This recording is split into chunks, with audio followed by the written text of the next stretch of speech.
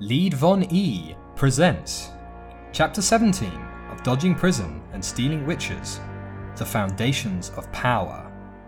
Written and narrated by Lead Von E. Edited by Svoo, Ben, Trendy Trekkie, and Real Swedef.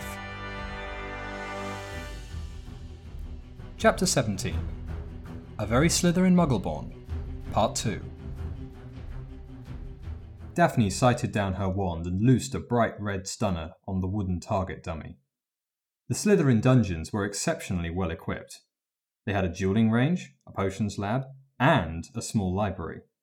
Harry had hinted there were other, more secure places they could use later, but until they could set them up, she planned to make as much use of these facilities as possible.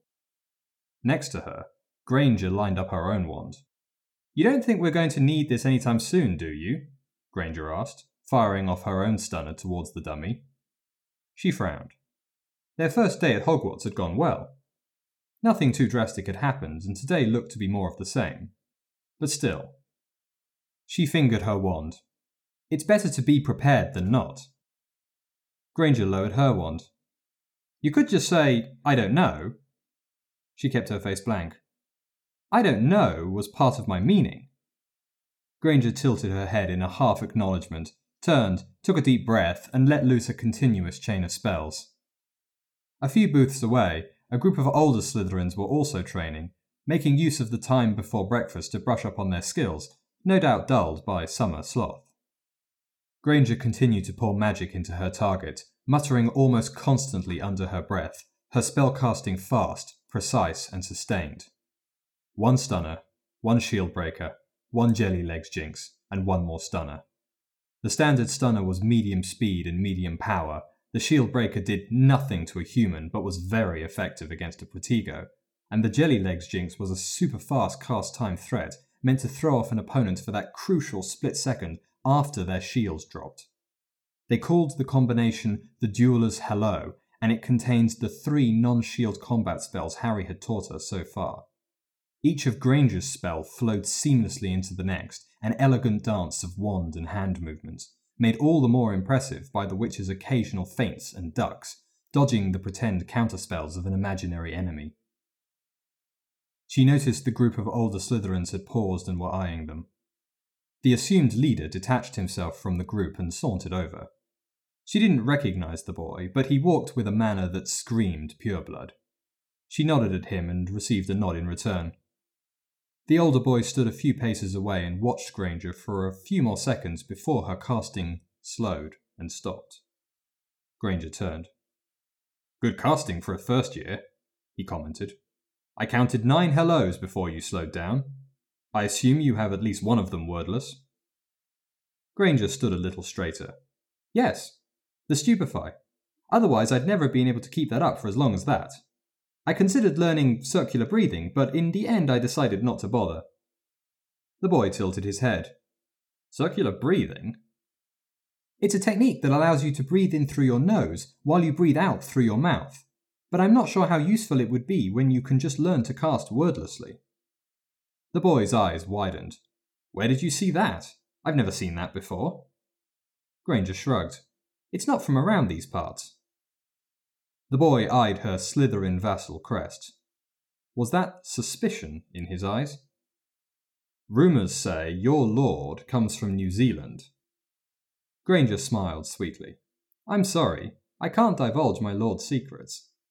The boy nodded, as though confirming something to himself. Daphne's lightning bolt ring vibrated.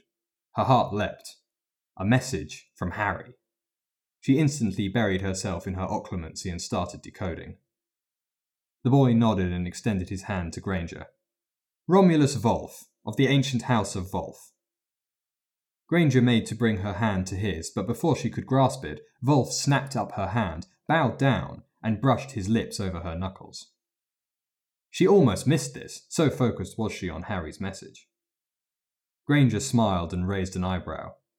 "Hermione Granger, of the House of Granger, vassal of the most ancient and noble house of Slytherin." "Pleased to meet you, Miss Granger." Volf straightened up. "I hope that you are planning to join the dueling team. I've already been approached by Air Not, but for you I'd happily kick him aside. Daphne, the message started. Meet me with Hermione around the back of Greenhouse 1 a few minutes before herbology. Harry. Oh, Granger hesitated. I don't know about that. I'm sure Not is good at dueling, and someone better might turn up. She bit her lip. Harry planned to meet them? Yes, she was happy, but she thought the whole point of the first few weeks was not to meet. Something must be wrong. Volf snorted. I reckon with a few weeks' training you could take most second years. You have the power for it. If you can save our second-year duelist from dealing with his main opponent, we'll be in a much better position. I doubt Not could pull that off from the small amount I've seen of him so far. She really missed Harry.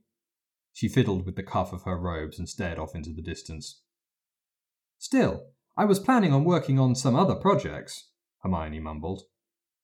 Look, how about you join the club as a temporary member? Then, when trials for the team happen in November, you can see if you still stand up to Not. If Not can't improve enough to beat you by then you'll probably be better than him for the tournament in April. Wait, what?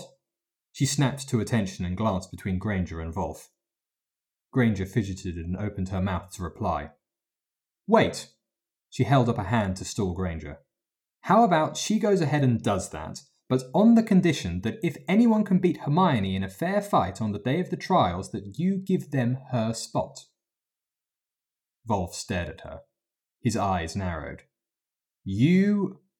I will not tolerate anyone but the strongest being on my team. Whoops. She held up both her hands. Of course. I will put the person on the team only if they can beat all the other first-year candidates. I wouldn't suggest anything else. Okay, then we have an understanding. Volf nodded and took a step backwards. Miss Granger? Heiress Greengrass? He turned and walked back to his group. She turned to Granger, who opened her mouth. Not now, she whispered. Our Lord wants us. The presumed question on Granger's lips died in a half-strangled squeal, quickly muffled by the witch's own 2 hands clamped over her mouth. Come on. An hour later found them standing in the dew-fresh grass around the back of the massive glass structure of Greenhouse 1. There were no signs of Harry anywhere. Granger shot her an anxious look. Suddenly, a small bag fell at her feet. She picked it up. A pair of footsteps trod away from them through the grass, drawing their eyes to a faint outline against the background, shimmering in the soft morning air. Granger pouted. She inspected the insides to find a note, scrawled on parchment and wrapped around another package wrapped in brown paper. D.H.E. I hope you're doing well. I wrote this note on a transfigured lump of shale. It will revert at 9 a.m. In the bag is the IC. I'm having problems investigating our main project for the year. There are gender-specific wards around it, like in our dormitories, and I can't get past them. Unlike the wards in the dormitories, they aren't tied to Hogwarts' own wards. His experience suggests that they shouldn't be there, but they are. I need you two to get past the first ward line and take readings on the next ward line, if there is one. Be careful not to trip any detection wards. Little boys are made of slugs and snails and puppy dog tails. Keep an eye out for QM and the EH. Once you are done, buzz me to arrange pickup of the IC. Remember, I'm a single SOS call away. Can't wait to see you both again. Me. She looked up. Granger finished reading over her shoulder. She looked Granger in the eyes. They both nodded, turned, and quickly head to herbology. Hermione stared in awe. The inside of Greenhouse 1 was even larger than its outside. Birds chirped in the canopy above, butterflies swirled around her head, and she knew she could hear the distant roar of a waterfall in the distance. Around her, the other Slytherins and Ravenclaws all huddled around the fat and squat head of Hufflepuff House, waiting for their introduction. On the other side of the group, she spotted Sophie Roper, fellow Muggleborn. She edged towards her. Come, students, all ears on me, Professor Sprout called out. The general murmuring died down. Now, you should all have your books with you, 1001 Magical Herbs and Fungi. This will be your codex for the next 7 years. Herbology may not have the wild wand-waving of other subjects, but it is just as critical to your education. Can anyone tell us why? Her hand leapt up without seeming to pass through the space in between. Yes, Miss Granger. A few people rolled their eyes. Maybe she should tone down the answers a bit. She took a deep breath. Plants and fungi make up the majority of magical energy brought into our world through the ether. Over 95% of all magic in the world comes from plants and fungi. Most of our permanent wards use plants or fungi as their source of magic, and most potions use plants or fungi for at least one ingredient. Excellent, Miss Granger. 2 points to Slytherin. She beamed. Yes, this was how the world should be. As Miss Granger said, plants account for most of the magic we experience around us. Wands may make us magical, but plants make the world magical. This year, we will be learning the basics of taking care of plants. We will be growing a batch of Huntsman's Sorrow from seed to harvest. Can anyone tell me what's special about this plant? This time, she kept her hand down. Anyone? On the other side of the group, Daphne raised her hand. Yes, Miss Greengrass. Huntsman's Sorrow is a wizard-bred plant that can only germinate with wizarding help. It's used in healing and can amplify the effects of healing spells when applied to a deep wound. Well done. Another 2 points to Slytherin. Daphne nodded once, Slytherin masks firmly locked in place. She frowned. Now, get into groups of 4. Quickly now. She started and looked around. Sophie moved towards a workbench a half-dozen meters away. She lunged for it, elbowing Terry Boot out of the way with a quickly mouthed apology. She reached for one of the wooden chairs. Oh, Merlin, no, not you. This thing is complicated enough already. On the other side of the workbench, Padma Patil of the light and Lisa Turpin of the dark reached for the 2 free chairs. Sophie joined them a moment later, sitting down next to her. What's wrong? Sophie asked. Oh, hi Hermione. Thanks for talking to me on the train. She smiled. My pleasure. Patil glanced at Turpin, who in turn eyed her with weary eyes. She nodded towards the 2 cautious witches. Pleased to meet you, Miss Turpin, Miss Patil. I don't think we were formally introduced the last time we saw each other. Patil frowned and nodded. No, it was rather hard to do that while you were shouting at the boy who lived. Turpin's eyes widened. She really? Oh, yes.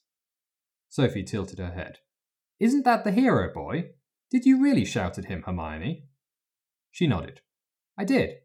And Miss Patil here can tell you why. Well, I could. Or I could just ask you why you're here.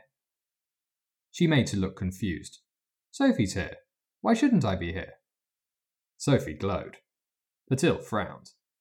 But are you here as Miss Granger, the Muggleborn, or are you here as Miss Granger of the House of Granger, vassal of the most ancient and noble house of Slytherin? Sophie's smile turned to confusion. Turpin's eyes narrowed ever so slightly. Can't I just be here as Hermione? You could, Patil started, but I don't believe it. I don't trust you. Padma, Sophie cried out. Why did you say that? Hermione's nice. Is she? Turpin interjected. What about Harry Potter? The girl glowered. Why is all of Slytherin House ignoring him? Her eyes widened. I'm not. Yes, you are. Harry Potter's nice, and all of Slytherin is ignoring him. Why? Sophie and Patil leaned back from the ranting, burnt brown-haired girl. She stared at the girl, dumbfounded. She swallowed. What could she do? Explain? The idea was unthinkable. She suddenly realized the greenhouse was deadly quiet. Professor Sprout was nowhere to be seen. She felt many eyes, all fixed on her. Lisa Turpin's eyes burrowed into hers, flared and angry. Why? The repeated accusation stabbed her. Her heart hammered, her chest tightened. Her eyes started to sting. A chair scraped on the stone flagstones. Thank you, Lisa. Harry's cheerful voice wafted over her. But it's okay. It's just something I'm working out with my fellow Slytherins. Slytherin scoffed throughout the greenhouse. Turpin suddenly seemed to realise that everyone was watching her. The witch glanced towards some of the darker tables, suddenly nervous. Oh, okay then, Turpin trailed off. I really do appreciate you standing up for me like that, though. They'll all come round eventually, I'm sure. She could hear the grin in his voice. More disbelieving scoffs filled the greenhouse. The chair scraped again and the general hubbub slowly started up again. She looked at the burnt brown-haired witch and saw cheeks tinted with pink. Sophie gasped. Hermione, are you crying? She looked around wildly. The world was slightly blurry. No. She clamped down her rising feelings. No, I'm not. Sophie reached into the pocket of her robes and passed her a handkerchief. Here. She took it and dabbed at her slightly watery eyes. Thanks, Sophie. On the other side of the table, Patil and Turpin watched her with wide eyes. Sophie smiled. No worries, Hermione. That's what friends are for, right? She smiled back. If only Daphne could be more like that. Daphne shivered. The potions lab dripped, cold and dark. For every 3 torches in the Slytherin common room, the potions lab had only 1. And not the warm orange of a campfire. No, these were closed bluebell flames, flickering their dim light across grey, unplastered stone walls. It felt like being submerged in an underwater cave, still lingering fumes filling her lungs as surely as water might drown the helpless and the trapped. She watched Professor Snape billow to the front of the classroom, cloak rippling in the eddy of some unseen and unfelt current. No one moved. Snape turned. You are here to learn the subtle science and exact art of potion making. The speech swept over her like a tide. Pretentiousness crashed on pretentiousness and told her little of their curricula for the next 7 years. Potter! Snape whirled on Harry, where she'd seen him sit at the back of the room. What is the primary purpose of Sycamore in potion making? As an adjutant, Professor. Snape paused and seemed to search Harry's eyes for an age. He whirled on her. Greengrass. Name a potion that uses boomslang skin. Polyjuice, Professor. Snape paused again, but this time only for a moment. Granger!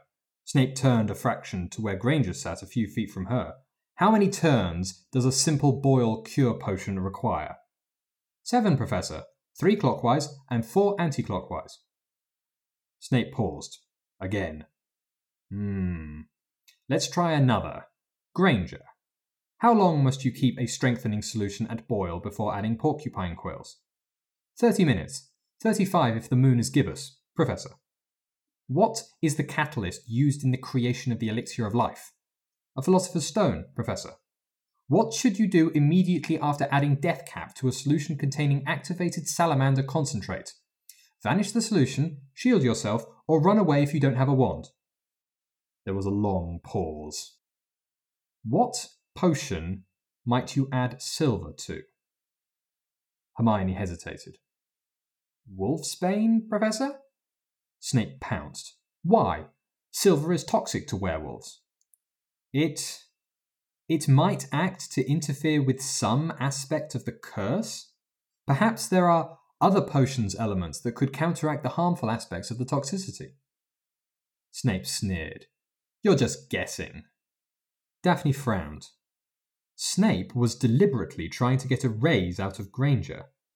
She knew Harry had said the greasy-haired professor would have problems with any perceived challenge to his authority, but this was something else. Hermione reddened. Yes, Professor. Snape leaned forward and gazed deeply into Granger's eyes. Silence. Then, both Snape and Granger snapped back as though they'd been slapped. Granger gasped. Snape clutched his head in one hand, his eyes flashing pure rage. She sucked in her breath. He didn't, did he? Granger! Snape's normally pale skin was red. Come with me! Snape made to leave the room. The rest of the class broke out in whispers. She caught Granger's eyes, furious brown gimlets giving all the confirmation she needed. She shook her head. No way would Harry just let that slide. Granger nodded in understanding. Sir? Granger turned back to where Snape slammed open the door. Where do you want me to follow you to? Be quiet, girl, and follow me now. No, sir. What? Snape's voice dropped to a deadly whisper, which nevertheless carried across the dungeon. You just attacked me. I have written instructions from my magical guardian not to be with the headmaster without his presence because he is concerned about my safety with him. Given that you just tried to attack me, I'm confident that sentiment will now extend to you too. Stupid girl! The headmaster is your magical guardian. Oh, Merlin. Daphne's stomach dropped. Not here. Her eyes flew around the classroom, to all the wide, watching eyes. No, Granger started. Daphne tried to make urgent signals with her eyes. Lord Slytherin is my magical guardian. It was like watching a broom crash in slow motion. Snape paused, his face one large triumphant sneer. You expect me to believe that a couple of filthy muggles signed over their daughter to an arrogant, cowardly no-name? Somewhere in the back of the room, a drop of water made an audible plop noise. She dared a look towards the darker Slytherins. Nott, Parkinson, Crabbe and Goyle all looked shocked. Malfoy had already passed shocked and moved on to disgusted fury. On the grey side, Tracy and Blaise looked between her and Granger. Tracy shot her a, "What the hell are you doing?" look. Granger's voice wavered only slightly. I do not appreciate those words about my parents. Enough! You will come with me or I will have you expelled. She took a deep breath. So it had come to this already. She stood. Professor Snape. Her voice rang through the dungeon like a bell. Despite your comments to our house yesterday, you are only head of the Hogwarts branch of Slytherin House at the discretion of my Lord Slytherin. If my lord wishes it, he can take control of the Hogwarts branch back from you. This was technically true, but did present some inconvenient problems, which they really didn't want to deal with just now. She was sure she could hear Snape's teeth grinding from across the room. The Gryffindors all watched with bated breath. John Potter looked torn between horror and awe. Snape drew his cloak around him. And you think this Lord Slytherin will listen to you?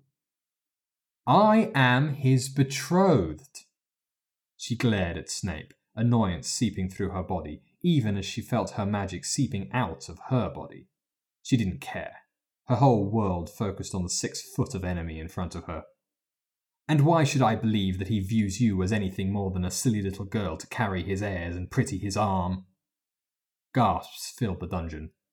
Fury and frustration threatened to break through her cool, hard mask. She fought it down and glared straight into Snape's eyes. Her magic continued to flow, her hands numbed.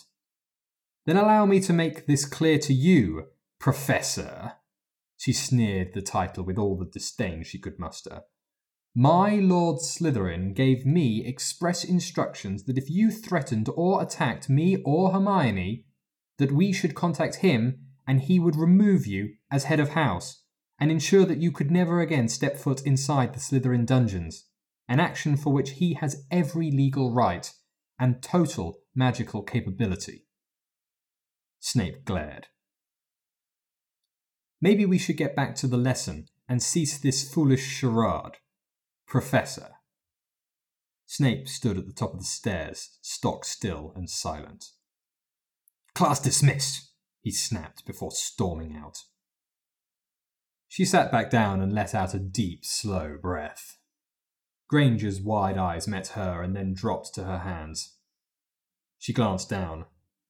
Her hands had been gripping the back of her chair so hard her knuckles were white. White from her skin, white from the pressure, and white from a thin layer of ice crystals which travelled from the tips of her fingers up the back of her hands and halfway from the cuffs of her robes to her elbows. Daphne shivered. Early next morning, Hermione marched down to the Quidditch pitch, mind whirring. Her and Daphne's confrontation with Snape had spread through the school like fiendfire. Everywhere she and Daphne went, groups whispered and pointed as they walked by. Rumours flew faster and thicker than the morning owls, but there were 3 facts everyone seemed to agree on. That she was Muggle-born, that someone had used legilimency on someone, and that Lord Slytherin was considering removing Snape as head of Slytherin House. Slytherin House had been quiet as the grave. Blaise said everyone was feeling out everyone else for where they stood before doing anything. Then there was Daphne. She glanced at the pretty blonde strolling a few paces from her. Daphne still confused her. The girl was distant, almost cold. But when Daphne stood up to confront Snape, she was so cold she burned.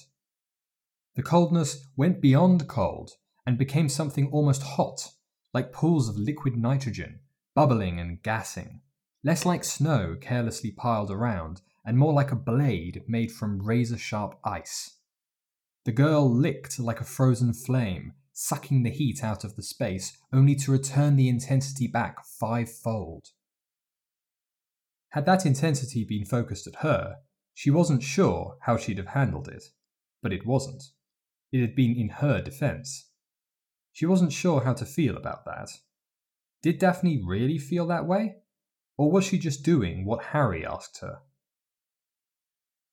They arrived at the centre of the Quidditch pitch to find most of their classmates from Slytherin and Hufflepuff milling around a long line of mouldy old brooms.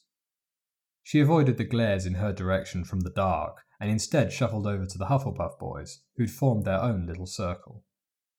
"Good morning, Wayne. Zach. Hi, Justin. Hey, Kevin." She greeted the 2 grey and 2 Muggle-born Hufflepuff boys with a wave and a smile. Kevin Entwistle stood an inch or 2 taller than the rest of them. Someone like Malfoy would no doubt laugh at his loose tie, and his mousy brown hair had an almost Harry-like just-got-out-of-bed look. Justin Finch-Fletchley, by contrast, was as immaculately dressed and groomed as he'd been both in Madame Malkin's and later when she'd successfully found him on the train, even if those clothes would be considered fairly common by wizarding standards. All 4 returned her greetings and made room for her in the circle. Zach gave her an imperious nod. "So, what's this we hear about you and Snape? Rumours says he attacked you." She nodded. Justin and Kevin gasped. "Yes, he did. Legilimency attack." Wayne tutted. Zach sucked his breath in. "I'm going to take my practice a lot more seriously from now on, I think." She nodded. Kevin and Justin shared a confused look. Kevin spoke. "But if the teacher attacks a student, shouldn't he be thrown out?" Wayne and Zach shuffled. "It's not quite as simple as that," Wayne said. Zach nodded.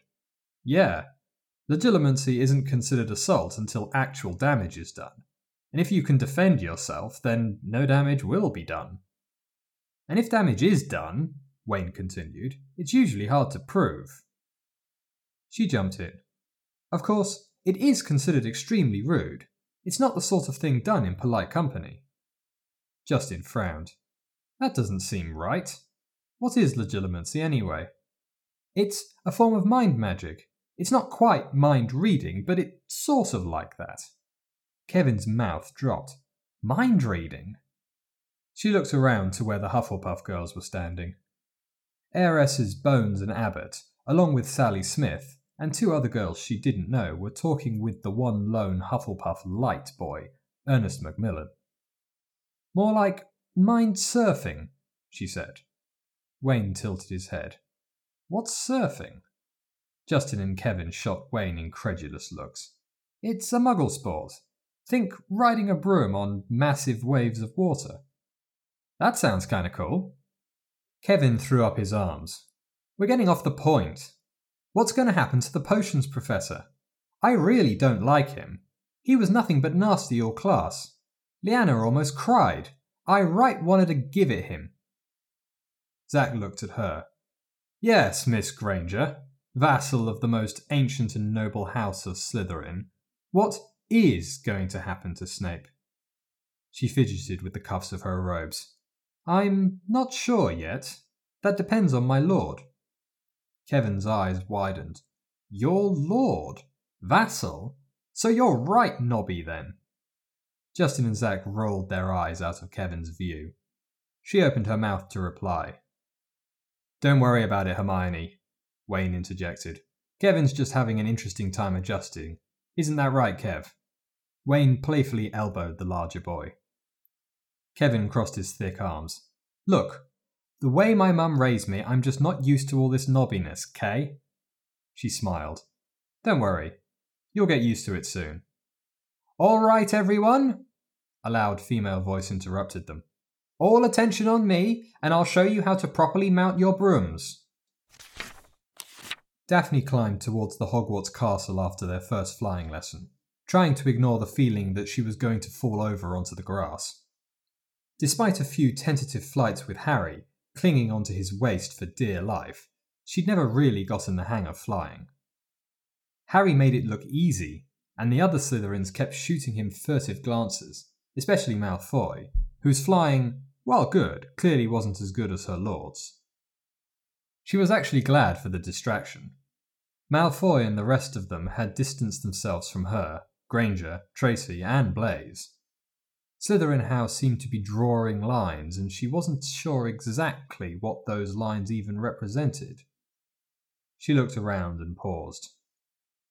Granger made it a few steps in front of her before turning in question. Tracy and Blaise continued on walking for a moment before they too stopped. At the edge of the forest, a man with a hard-to-miss turban disappeared behind a tree trunk, heading deeper into the forbidden forest. She frowned, carried on climbing, caught up to Granger and whispered into her ear. 3rd floor, now. Granger's eyes widened slightly before she gave a small nod. What's up with you two? Tracy asked. Nothing. Hermione and I just have a few things to take care of. See you at lunch? Tracy and Blaise looked at each other. Sure. See you then, Tracy said. Don't get in trouble, Blaise added with a wink. A minute later, she and Granger ducked into an empty bathroom near the 3rd floor.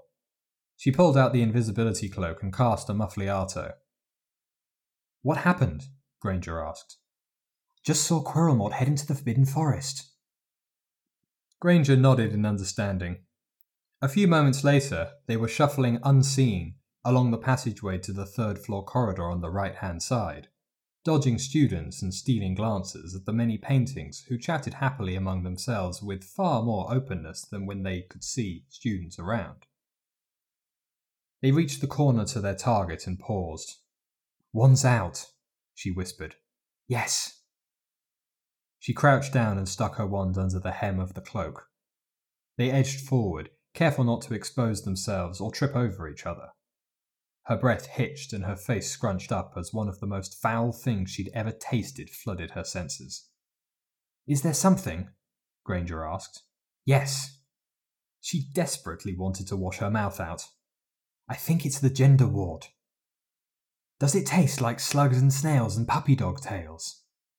If you mean, is it both slimy and furry? Yes, and it's horrible. They edged forward some more. She let out a breath. Ugh, the taste is gone, thank Merlin. So, is there another ward? Yes. Here, you should record it too. The visible tip of another wand joined hers. 2 separate inches of wood floating in mid-air, just above the stone floor. Got it? She asked. Yes. Okay, let's get out of here. Wait! Granger hissed. What? I think I can decode this one now. Daphne paused, then said, Quickly then. They really mustn't be caught here. She heard muttering from the empty space beside her. The corridor was still empty. She hoped it would stay that way. The last thing they needed was for Mrs. Norris to catch them. Granger seemed to shuffle around, pulling at the cloak and fiddling with something in her clothes. "What are you doing? Hang on, I've got just the thing." She heard the rustle of parchment. "Is that a book?" she asked, incredulous. "Yes, I bought it for just this situation." Said book appeared in view just under the cloak. Minutes passed. Pages were turned. A few people passed at the end of the corridor, but clearly didn't see anything. Granger continued to mutter to herself. "Okay," Granger said, eventually. "It's a containment ward." "Excellent. Now, let's go." If they went quickly, they could still grab lunch and get updated on the latest political situation. "Wait!" She glared at the empty space beside her, knowing full well Granger couldn't see her. "What?" "We could go for the next ward line." "What? No, we can't." "Why not? The containment ward only keeps things in, and it's not keyed to us." "We don't know what's in there." She gestured to the door the ward line was protecting. "It could be anything." "Yes, and we need to find out what that is." "But we could let Harry handle it. How's he going to get past the gender ward?" "Harry obviously has a plan, but we don't know what that plan is. That's why we shouldn't just rush in."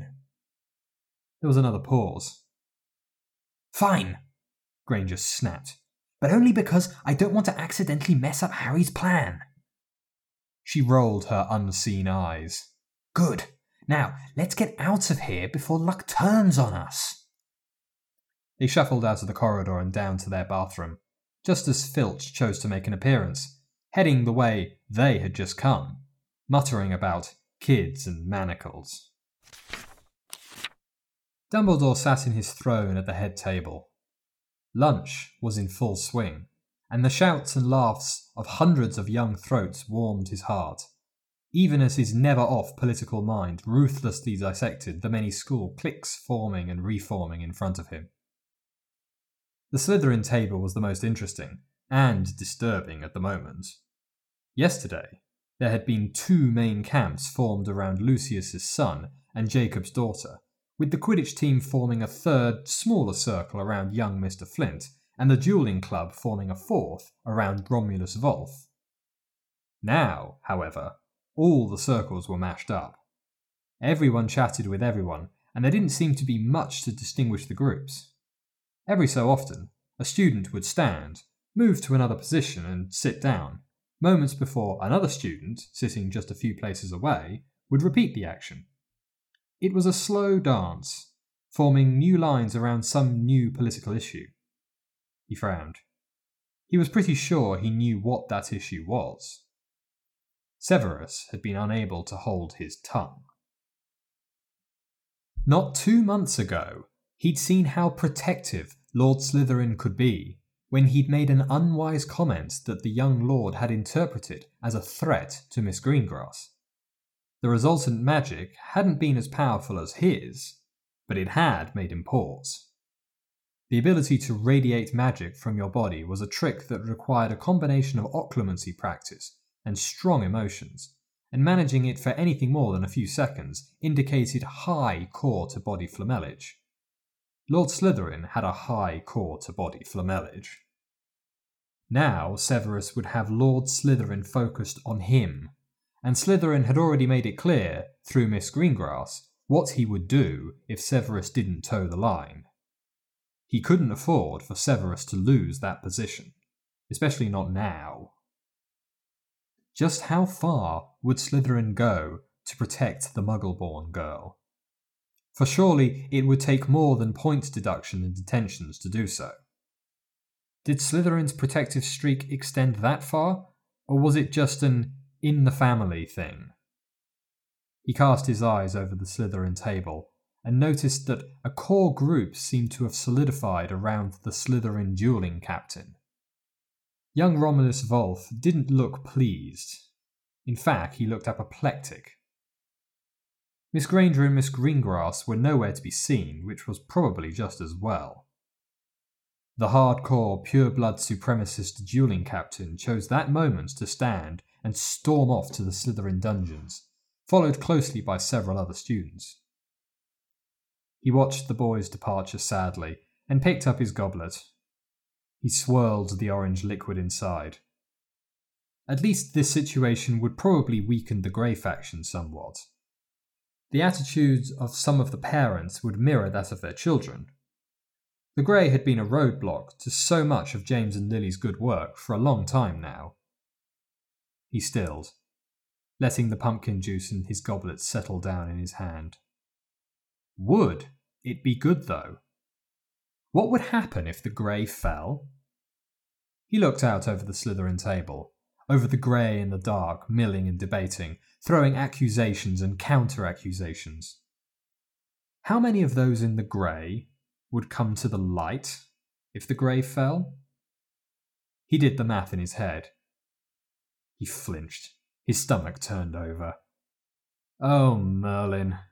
He slammed his goblet down on the table. He needed them, didn't he? He needed a stable Grey. And by extension, he needed Lord Slytherin. Fuck. Hermione walked into the Defense Against the Dark Arts classroom, muttering under her breath. It wasn't her fault they'd had to rush lunch. She was just doing what she was sure Harry wanted. She froze. The smell of garlic hit her like a hammer. Beside her, Daphne blanched.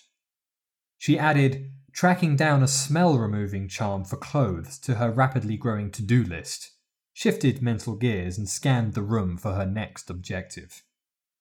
She spotted the dark-skinned Dean Thomas sitting at a long bench with Seamus Finnegan and... She groaned. John Potter. She nodded to Daphne and set off for her target. The long bench allowed her to easily insert herself at the end and scooch up to where Dean sat. Hi, Dean. Dean turned. Oh, hi, Hermione. How's it going? You're not in trouble, are you? John Potter leaned around to see what was going on. Oh, from potions? She smiled. No, not yet. John frowned. What about the Slytherins? They're not doing anything bad, are they? No, I'm doing quite well, thank you, she replied, tone shifting from jovial to prim. John didn't seem convinced. But what about you being... Hi, brother! Harry landed in the bench in front of her.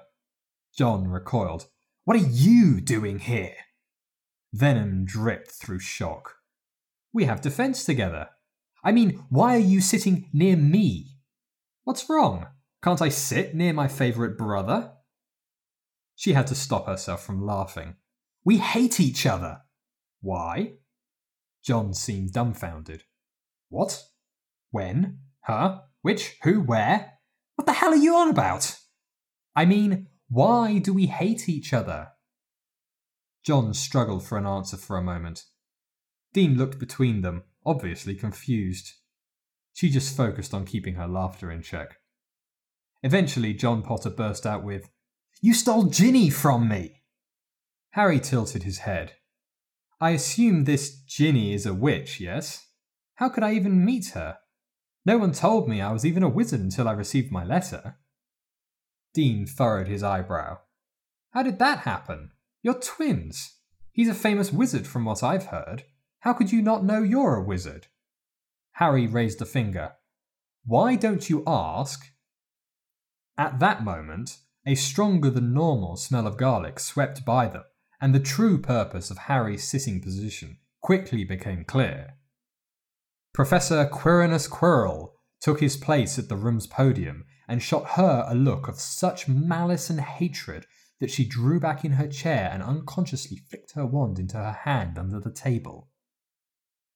Sat where he was, Harry was directly in the path between her and the purple-turbaned professor, currently hosting the death-damned soul of Dark Lord Voldemort. She turned. Daphne had chosen to sit directly behind her. She felt a gentle nudging at her occlumency shield and stopped herself from yanking on it just in time. She swatted it away instead. A bead of sweat rolled down her face. Welcome to Defense Against the Dark Arts. She raised a worried eyebrow. No stutter? Harry said he'd stutter. This class is to prepare you for the threats that you will encounter outside these walls, of which there are many. Quirrell's voice was regular and well-paced, neither too loud nor too quiet. These threats come in two varieties, magical and mundane. We will spend most of this year focusing on how to defend against mundane threats. Quirrell looked behind her. You have a question, Mr. Malfoy? She turned. Malfoy put his hand down. Professor, the blonde-haired boy drawled, why are we wasting our time with such trivial concerns? Muggles pose no threat to us. Quirrell smiled. I'm not surprised that you would say that. But I did not say Muggle, did I?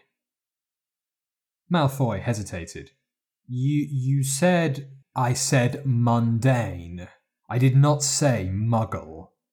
I will now demonstrate. Quirrell waved his wand, and a conjured vase appeared on the desk. The man walked a dozen paces away so that his back was to the classroom wall. Another wand wave produced what looked like a small rock. One single strong wand movement sent the rock shooting towards the vase, which smashed into dozens of pieces before vanishing into thin air.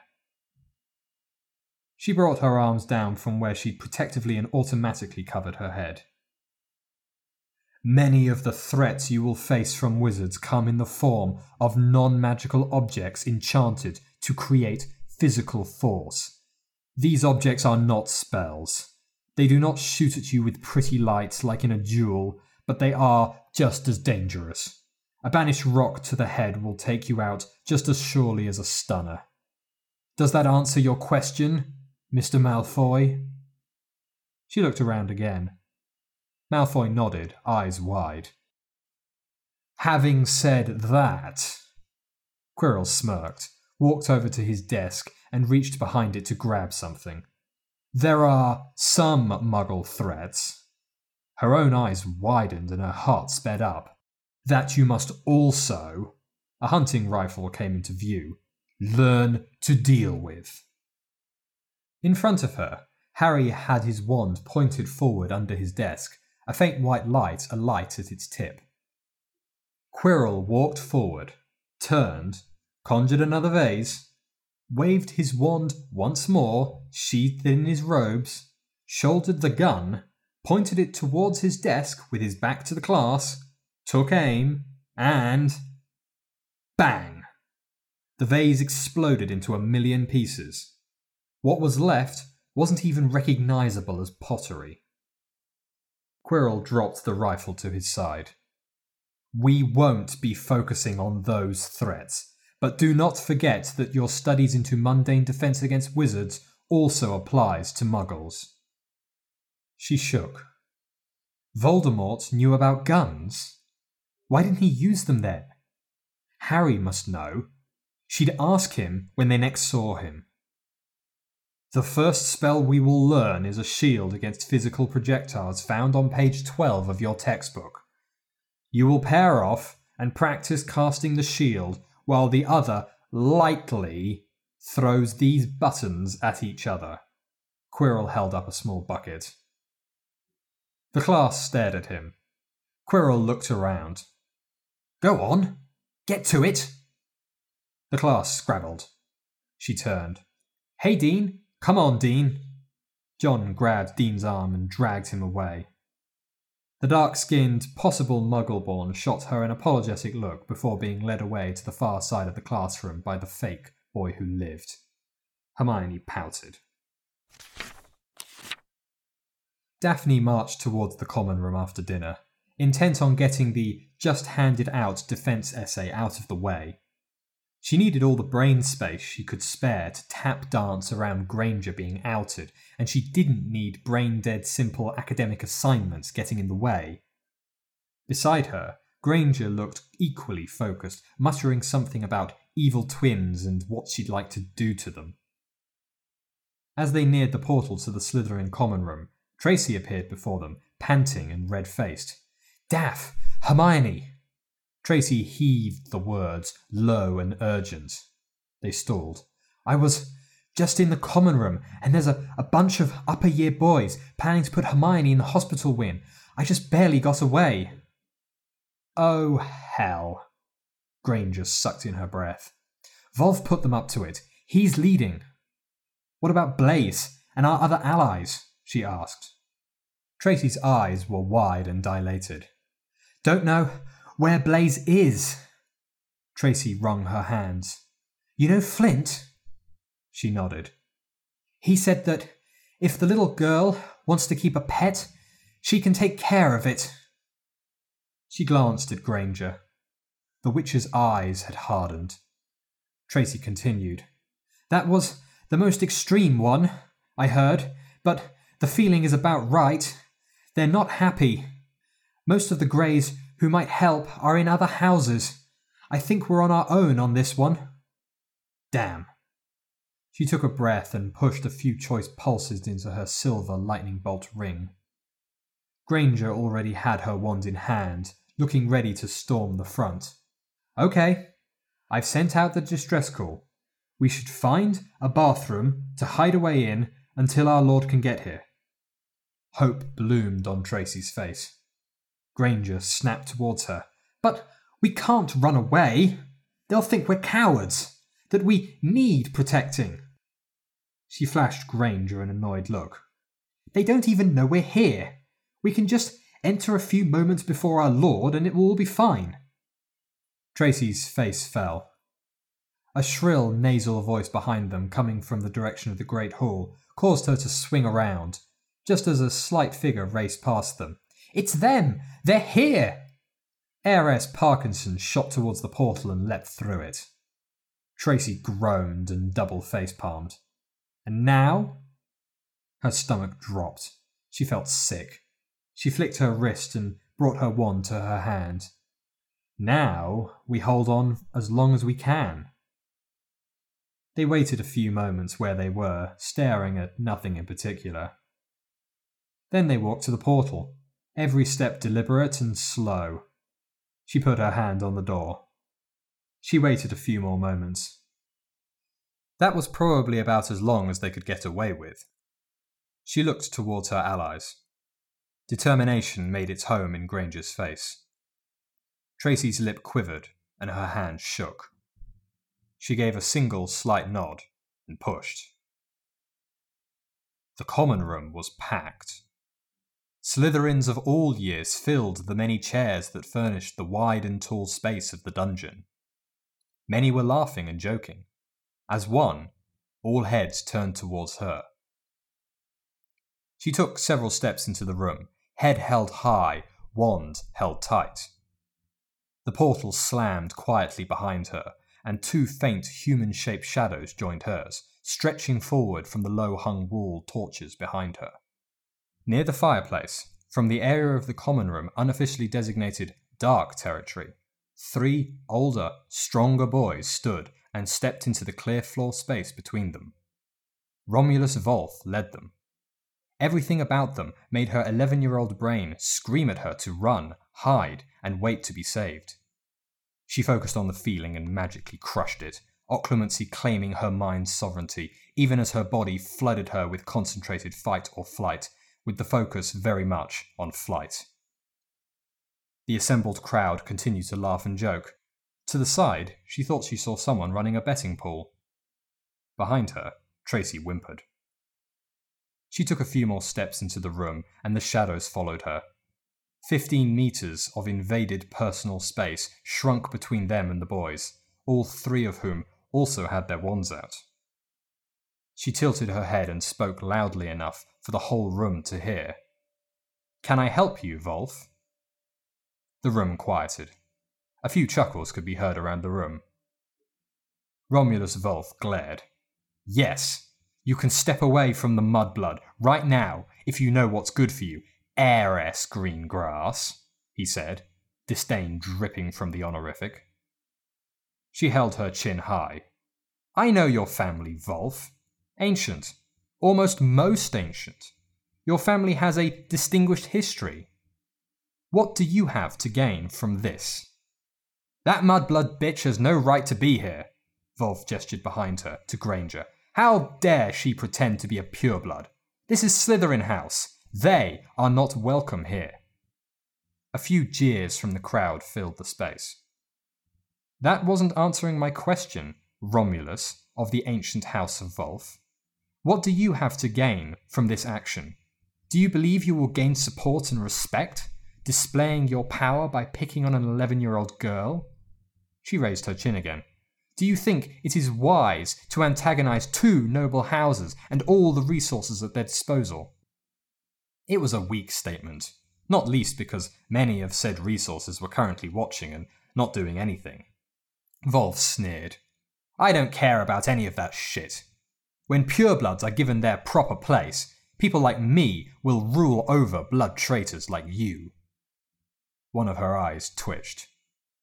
But until then, what? You can raise that wand at me and those who serve the most ancient and noble house of Slytherin if you wish, but that will not bring glory or honour to the House of Volf. Time to play her ace. Nor will it grant you favours with Lord Slytherin, should he decide to take back control of Hogwarts Slytherin House. I don't believe in Lord Slytherin. Her jaw dropped. What? When has this mysterious lord ever shown up to anything? I don't think he's real. He's never even been in the Prophet once. She stood rooted to the spot. Words failed her. Volf glowered. I'll tell you one last time, heiress Greengrass.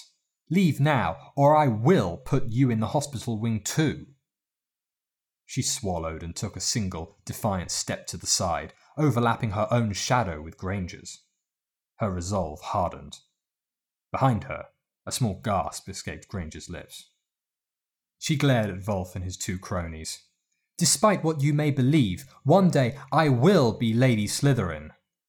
She brought herself up to her full 4'10". The most ancient and noble house of Slytherin does not abandon those who serve it and have sworn loyalty to it. It does not forgive those who seek to harm those it protects. And it most certainly does not bow to cowards with the cunning of a flobberworm and the tact of a troll. Red shot towards her and she shielded just before it reached her. Granger darted to the side, firing a stunner towards Volf. Volf dodged. Volf's goons opened fire. Tracy dived for a nearby table. She fired off her own spell chain, interrupted only to frantically sidestep one of Volf's bolts. Granger reached a nearby armchair just as their occupants scrabbled out of the way. 1 second and several dodged spells later, she joined Granger, trading hard stone floor for thick carpet. The torrent of spells continued to rain down on their position, then stopped. She heard the slap, slap, slap of rapidly approaching footsteps. She shielded. Volf burst around the side of the chair. 3 shouts rang out. 1 jelly-legged jinx and a stunner slammed into Volf's precast shield. 1 shield breaker shattered hers. More footsteps. She re-shielded. Granger refired. Volf quickly backed off and continued firing, dodging every other spell and shielding those he couldn't. His skill and experience shone through, taking on both her and Granger at close range. Then, suddenly, her rate of fire slowed. Damn! She scrabbled over the chair just as a blue spell landed where she'd been. She landed on the other side. Gotcha! And her wand ripped from her hand, straight into the waiting grip of Goon A. She looked around to see an equally wandless Granger scowling at Volf. On the other side of the doorway, Tracy lay, roped and gagged. Her heart thundered. Stall. Stall now. I suppose you think you've won! Volf looked at her, incredulous. Listen, little girl. You could have played nice and just handed over the mudblood. Volf and Goon A walked forward. She shared a glance with Granger. She nodded. But no, you had to make it difficult. She could feel her magic flowing back into her, refilling her, flowing down to the tips of her fingers. Now! She flung up her hand and fired a red bolt towards Goon A. Another bolt joined hers, also firing towards Goon A. Oh, damn. Shock flashed across Volf's face, but only for a moment. Goon A fell. Why you? Volf roared, whipping his wand up and firing an Incarcerus at Granger. They both scrabbled backwards, her hands and elbows burning on the thick rug. Granger shielded with the spell they'd just learned in defense, bouncing the ropes off it and onto the floor. She managed to chain together 2 whole spells. Volf shielded, and fired, and dodged. She fired one more spell and her reserves were gone. Again. Her lungs pumped, fast and laboured. A straying Carcerus finally hit Granger, immobilising the Slytherin Muggleborn. Cheers filled the room. "I swear you're going to pay now," Volf spat. She scrabbled for one final shield, but the magic just wasn't there. The tip of Volf's wand glowed. Desperate, she dropped her occlumency shields and felt a fresh flush of magic, even as terror swept her. "Diffindo!" The cutting spell shot towards her. Her fingers glowed white. Her shield appeared. The spell hit it. Her last shield shattered. The spell carried on through and splashed off another shield just behind the first one. "Diffindo! Diffindo! Diffindo! Diffindo!" She stared as spell after spell splashed against the shield glowing in front of her, with all the effect of silk thrown at stone. Volf's casting slowed, puzzlement seeping through anger. Half lying on the ground, she looked up and behind her. A tall figure dropped its disillusionment and shimmered into sight. Relief flooded her. It wore long, flowing emerald green robes trimmed in shining silver. It wore an elegant green mask trimmed in night black. It stood tall, firm, and very, very angry. It was Lord Slytherin. Everyone froze. Anger-saturated ready magic flooded from Harry and filled the common room with his power, enveloping her like a warm blanket and freezing Volf to the spot. Any festive atmosphere that may have been present dried up in seconds. She swallowed an errant choke that threatened to become more, slowly brought her occlumency shields back up, stood, with as much dignity as possible, still shaking, and joined her lord's side, tugging the still-bound Granger with her. Volf stayed rooted in place, staring at Harry like the lone hyena caught by the bull elephant. No one moved. The moment dragged on and on. Gasps echoed all around the room as people realised her mysterious and very real Lord Slytherin had been flaring his magic straight from his body for longer than most of them could cast, and still the magic flowed. Volf's eyes widened from shock to terror as 15 seconds became 30, which then became a full minute. She spotted a couple of older students edging towards the stairs leading down to the dormitories, but before they could reach them, Harry's wand tip glowed white and every common room exit slammed shut and bolted. The would-be escapees winced. "Oh, no you don't." Lord Slytherin's voice filled the room like the growl from an unseen throat in a darkened cave. "You're all staying here." The whirlwind of magic slowed and stopped. The room let out a collective held breath. "What the fuck?" Harry roared, flaring his magic so much that the common room fires leapt high and blazed green. The entire room winced and the magic settled down again. Harry casually jabbed his wand at Granger, releasing her from her bonds. The wavy-haired bookworm slowly got to her feet, shooting Volf a wild look of triumph. Volf overcame his obvious fear enough to scowl. "Romulus Volf," Harry intoned, snapping the pureblood's attention back to him. "You just attacked both my vassal and my betrothed with the intention to cause grievous bodily harm. I demand satisfaction." Shocked murmurs filled the room. Volf goggled. "I wasn't going to kill them. Just put them in the hospital wing for a night." "Then I shall do my best not to kill you. You can accept the duel, or you can try your luck with the law." Volf swallowed. I think I'll try my luck with the law." Despite the weight in the room, she caught a few chuckles and heard someone shout, "Coward!" "And if I give myself a handicap? 3-on-1? Those 2 friends you have there, for example?" Volf looked incredulous. "Excuse me a moment, Lord Slytherin." Volf hurried away to converse with his cronies. The crowd started moving. Chairs were shoved back. Books and parchments were collected.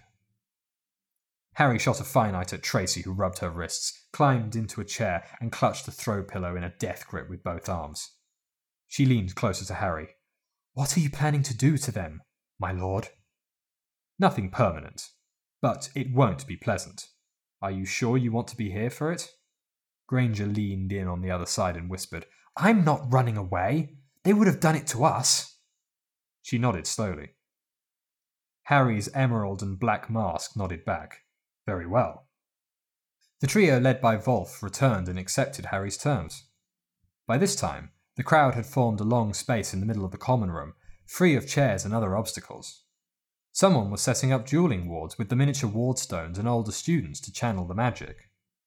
She stepped over to where Tracy sat and joined her, followed by Granger moments later. They would have a good view of the duel from where they sat. She placed a comforting hand on one of Tracy's shaking shoulders.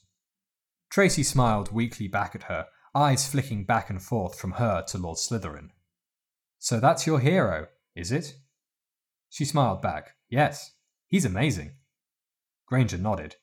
"But 3-on-1? They are all duelists." Daphne's smile didn't falter. "Just watch, and see the difference between a duelist and a warrior." An older girl with long, curly hair held her wand above her head and spoke loudly so the whole room could hear over the hubbub. "This is a formal honor duel. The combatants have agreed to extended Class B rules. I am Miss Annabella Richardson of the House of Richardson and will act as official witness. All combatants have agreed to limit their casts to non-immediately lethal spells. When my conjured handkerchief lands on the floor, the duel shall begin." Silence descended. The three boys tensed. Anticipation coiled in on Daphne. Miss Richardson made a complicated gesture, and a pure white handkerchief shot from the end of her wand. Her eyes tracked the flimsy piece of cloth on its journey down to the hard stone floor. It landed. 4 wands raised, 4 spells cast. The stone floor in front of Harry melted and thrust upwards, forming a solid shield in front of him. The sounds of spells hitting Harry's wall crashed through her head, along with the roar of the crowd. Pieces of stone flew from the wall and bounced off the wards. Harry flicked his wand. Nothing visible happened. She heard loud and rapid footsteps from the other side of the wall. Harry flicked his wand again. The 2 goons leapt around the wall, wands out, tips glowing, followed a split second later by several angry-looking stone snakes, as thick as her arm and as long as she was tall. The deadly-looking snakes lunged for the boys, still too focused on Harry to notice. Harry returned their fire, rolling around on the floor and shielding in a whirlwind of body and magic. A moment later, the 2 boys noticed their stony, scaly problem. Yells and screams filled the air. They wrestled with their attackers for all but a moment before being dropped by a now back on his feet Harry. Harry jumped with cat-like grace, grabbed the top of the wall, and stuck his head above it, only to drop back down a moment later, a purple spell shooting past where his head had been moments before. She frowned, then gasped as Volf rose over the wall, mounted on a broomstick. Extended Class B, indeed. Harry flicked his wand. The wall melted. Volf rained spells down on him. He jumped back. The former stone wall reformed itself into one large stone serpent, several meters tall, with fangs the length of her forearm, sticking out from its mouth and up around its head like the teeth of some horrible deep-sea monster. Volf screamed. The crowd screamed. The serpent lunged. Volf shot backwards so fast he hit the dueling wards and knocked himself off his broom, leaving him open to counterattack. Harry leapt onto the snake, seeming to care not for gravity or its laws, and descended on the dazed boy like a god of war. Volf had just enough time to raise his shaky head before Harry's wand touched the boy's forehead. Legilimens! And Volf let loose a scream of pain and terror, the likes of which she'd never heard and never ever wanted to hear again.